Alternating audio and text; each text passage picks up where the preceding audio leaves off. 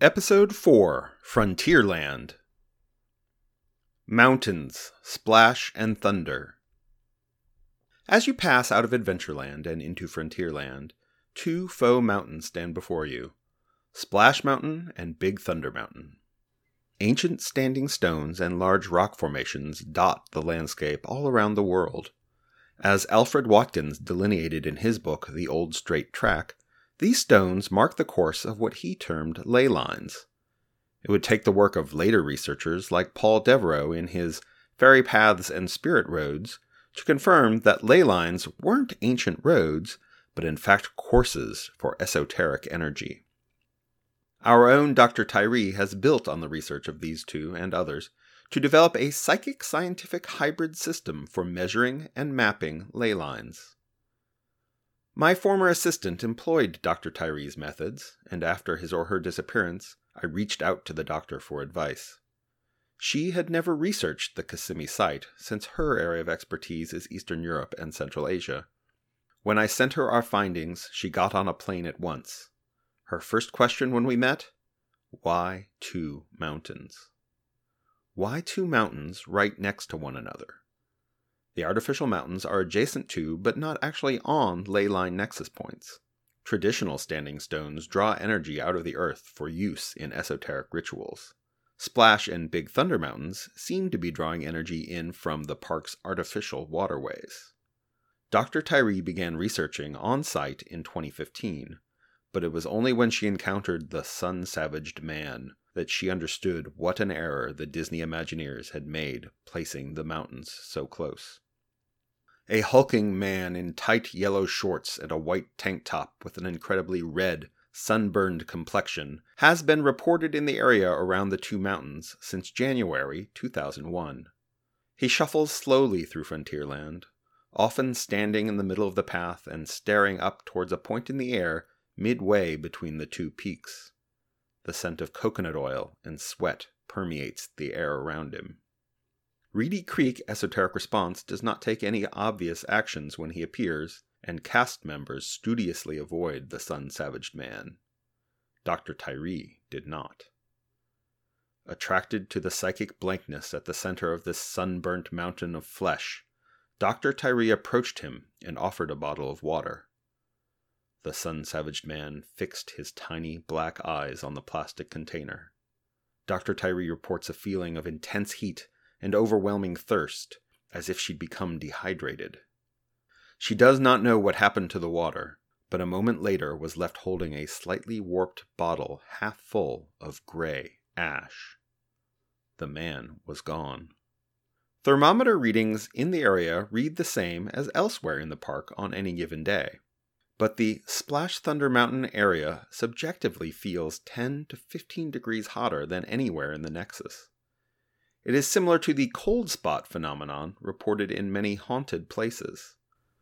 Dr. Tyree believes that the sun-savaged man is a manifestation of that hotspot, created when adrenaline from the two rides psychically combines with leakage from the ley line nexus on a hot day, and so the sun-savaged man appears, a physical manifestation of heat exhaustion. So far he has remained harmless, but as global temperatures increase, so might the threat he represents. It is now clear that the building of two artificial standing stones so close to one another has had a destabilizing effect on the Magic Kingdom. The unanswered questions: was this by Disney design, or was it a mistake? Or was it due to the influence of some third, more malevolent force? Chinese laundry. Notice the Wild West facade to your right. The Magic Kingdom's lands don't strive to recreate reality, but rather to make real the two-dimensional worlds of genre cinema. Frontierland is the great American Western brought to life. The inclusion of a faux Chinese laundry alongside saloons and stables fits the genre well, without being in and of itself enticing. No vacationer will be excited to explore a laundromat. So it fades into background detail, adding verisimilitude to the experience. But that door does open, and if guests only knew what lay beyond it, more than a few would come knocking. Entering the laundry has been Mel's primary research goal since well before we started collaborating. When he was himself a cast member in the early 2000s, Mel heard many rumors about the laundry. It was said to be an unmarked entrance into the Utilidor tunnels beneath the park. It was a place for VIPs and corporate executives only. There was supposedly an armed guard on the other side of the locked portal. With our added resources, and thanks to a tip from one of our supporters, we can say with some certainty that almost all of those rumors are true. The exception being the Guard, who is an advanced audio-animatronic security installation in the guise of Wyatt Earp, armed with a stun gun, not a real pistol. A former corporate executive, who has since gone into hiding for unrelated reasons, gave Mel a first-hand account of the interior. The laundry features the most advanced animatronics in the park, and was, until BR Guests started serving wine with dinner, the only place in the Magic Kingdom that served alcohol. It is entirely staffed by automatons, who cater to the whims and desires of the elite few who are allowed past Wyatt Earp's iris scans. It maintains the Old West theme of Frontierland, but layers on an element of wild abandon in excess that participants have described as, quote, drug-like. Time flows differently in the laundry. This is the literal truth. While inside, time will pass at a different rate than it does outside. Sometimes an hour of external time will encompass up to 5.5 hours inside. Other times, an hour spent inside will expand to 7.75 hours in the rest of the park. In 2004, an executive from Siemens stumbled out of the laundry shortly after sunset, but his body stayed on elongated time. Guests thought him a gravity-defying mime as he walked across Frontierland at 1/5 normal speed, his tie very slowly flapping in the wind, his untied shoelaces tripping him up so that he fell face first into the cement over the course of 4 long seconds. RCER responders erected an emergency tent around the executive and shut down Frontierland for the rest of the evening. Mel has confirmed that Reedy Creek Esoteric Response operates the laundry. It seems they use it as a venue to meet with concerned executives and to woo reluctant business partners into supporting RCER's initiatives and policies. It might be reasonable to conclude that not only time, but minds are altered in the laundry. I suspect it plays an important role in ensuring that Disney corporate authorities outside of the Kissimmee Ley Line Mandala remain supportive and confident that it's responsible and profitable to keep the parks open despite the esoteric risks. Rafts to Tom Sawyer Island. Tom Sawyer Island is anomalous in the Magic Kingdom. There are no rides on the island and very little in the way of special effects. It's an open area to explore, a place to discover hidden caves and cavort in Twain-themed play areas. Against all respectable standards of crowd flow engineering, it's hard to get to. You must wait and ride over on a motorized raft. There is no walkway or tunnel for guests. It's meant as a nostalgic refuge from the frenzied pace of the rest of the park, but most of the crowd see it as a waste of time and ignore it completely. In this case, there is wisdom in the action of crowds. Tom Sawyer Island may be the most psychically dreadful locale in the Magic Kingdom, if not the entire Kissimmee Ley Line Mandala. I first became aware of Disney World's esoteric phenomena when I was brought in to consult on an investigation into a notorious case of possession that occurred in 2001 and had its origins on Tom Sawyer Island. I will publish an article on that sad case on the epcult.com website. For purposes of this walking tour, I must stress this point. If you have a history of spirit possession, temporal instability, or sensitivity to unstable esoteric energies, do not set foot on Tom Sawyer Island. Our own Dr. Tyree cannot venture onto the island. She has boarded the raft 5 times, each during a different phase of the moon's cycle, but can never make herself leave the boat. She finds this frustrating, as you might imagine, and remains determined to find a way ashore, perhaps through the Utilidor tunnels beneath. Mel reports no difficulties and has noticed no ill effects. Dr. Tyree suggests that Mel and other non-sensitive guests might be under the influence of some sort of manipulation by Reedy Creek Esoteric Response, a kind of psychic deadening. There is good evidence that RCER employs subsonic subliminal messaging, see Tomorrowland, and the noisy engines of the rafts might provide cover for a sort of esoteric vaccination designed to insulate guests from harm. I believe that the RCER policy toward Tom Sawyer Island is focused on containment rather than the elimination of esoteric chaos.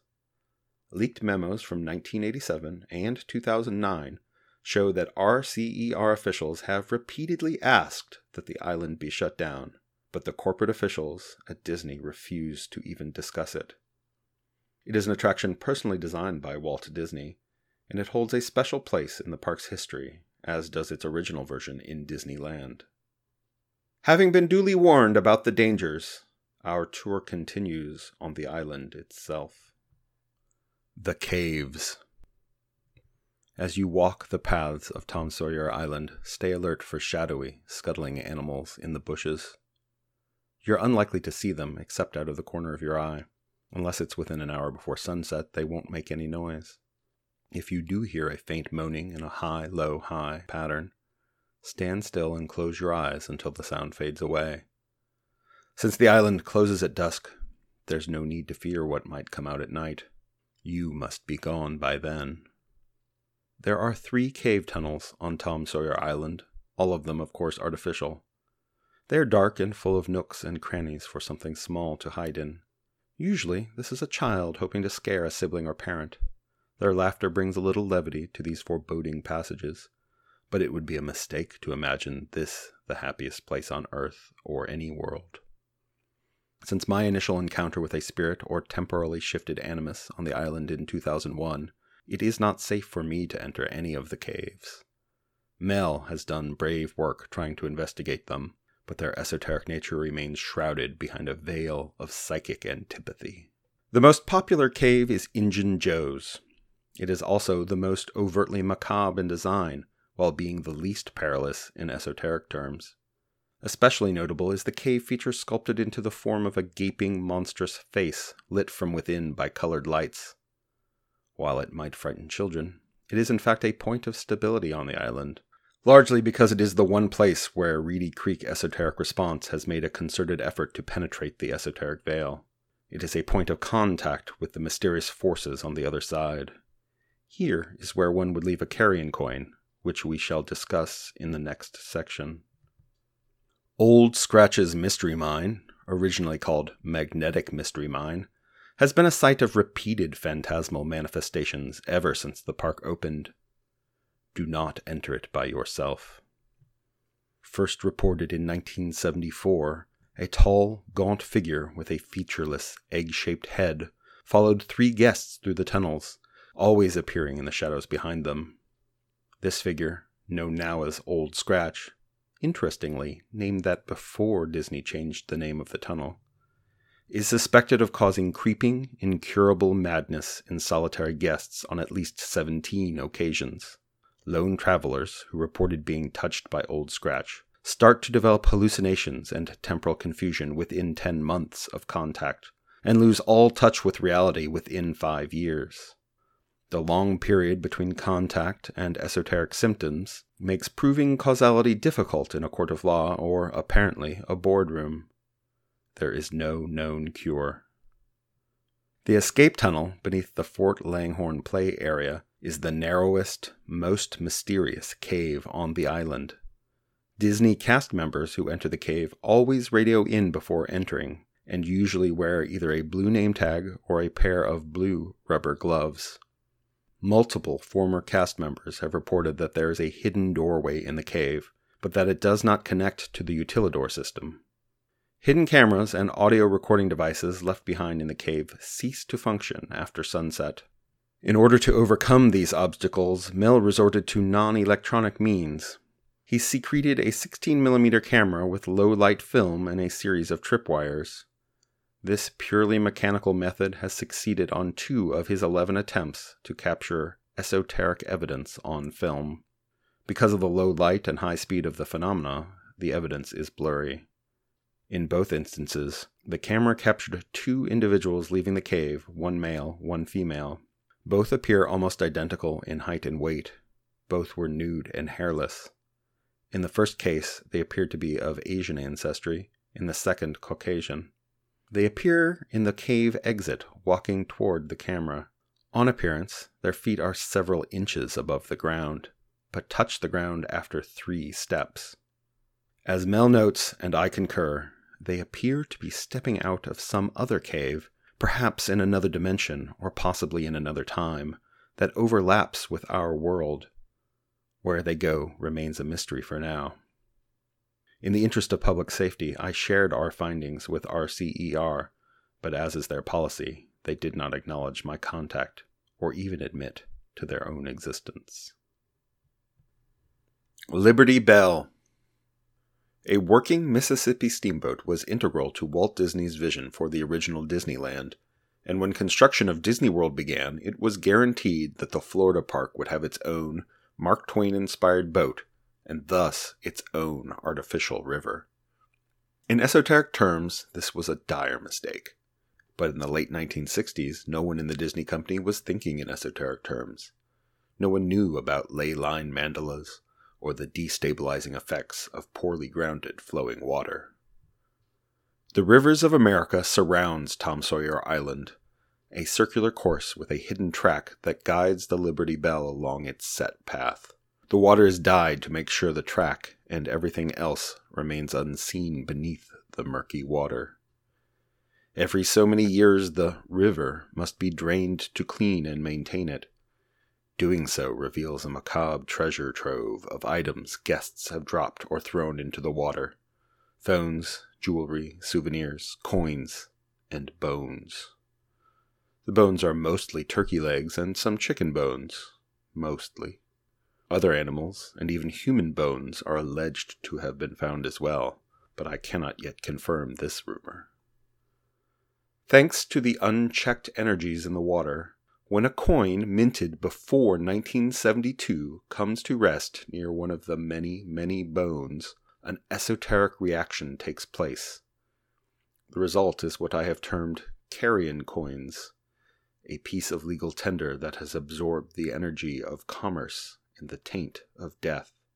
Carrion coins can be used in several morbid transactions within the Kissimmee ley line mandala, none of which are safe or advisable. The most dangerous and mysterious is right aboard the Liberty Bell riverboat. A carrion coin placed in the monstrous mouth in Injun Joe's cave on Tom Sawyer Island, folded in a piece of leather with a date and time burned into it, makes an appointment with unknown entities. The appointment must be at night, and must be sometime before the next full moon. The meeting takes place in the small salon area on board the Liberty Bell, and lasts only for the duration of one circuit around the rivers of America. Only those who have made the appointment can be present in the salon, or the host will not manifest.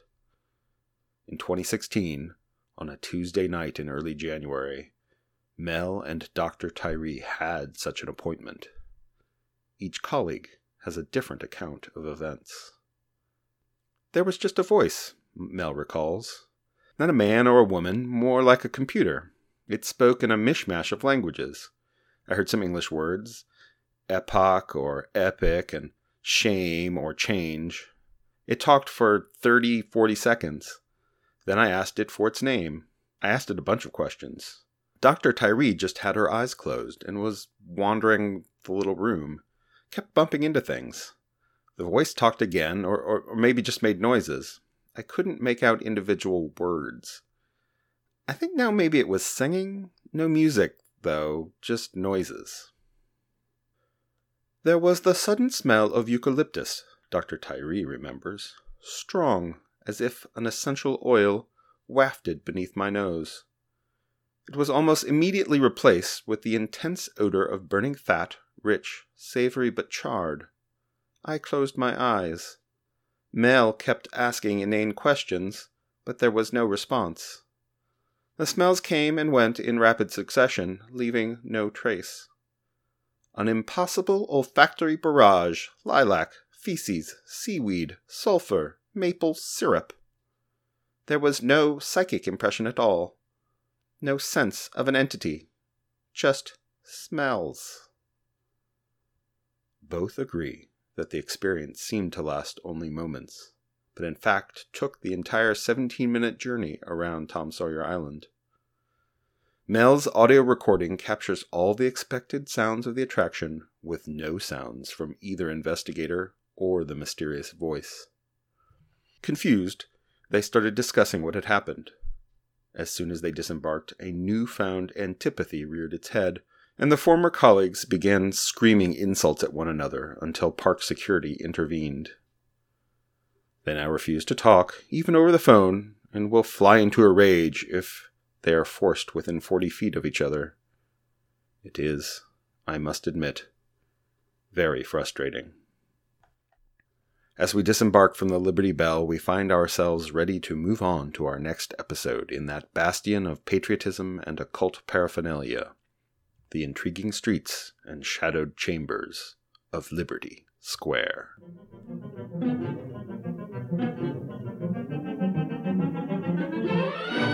To see the full text of this podcast, along with images and other media for all of the locations described in it, go to epcult.com. Follow the Epcult on Facebook, Instagram, and Twitter for updates and special additional content. Epcult is a work of fiction and parody by Rick Dakin and is not approved, endorsed, or produced by the Walt Disney Corporation or any of its subsidiaries.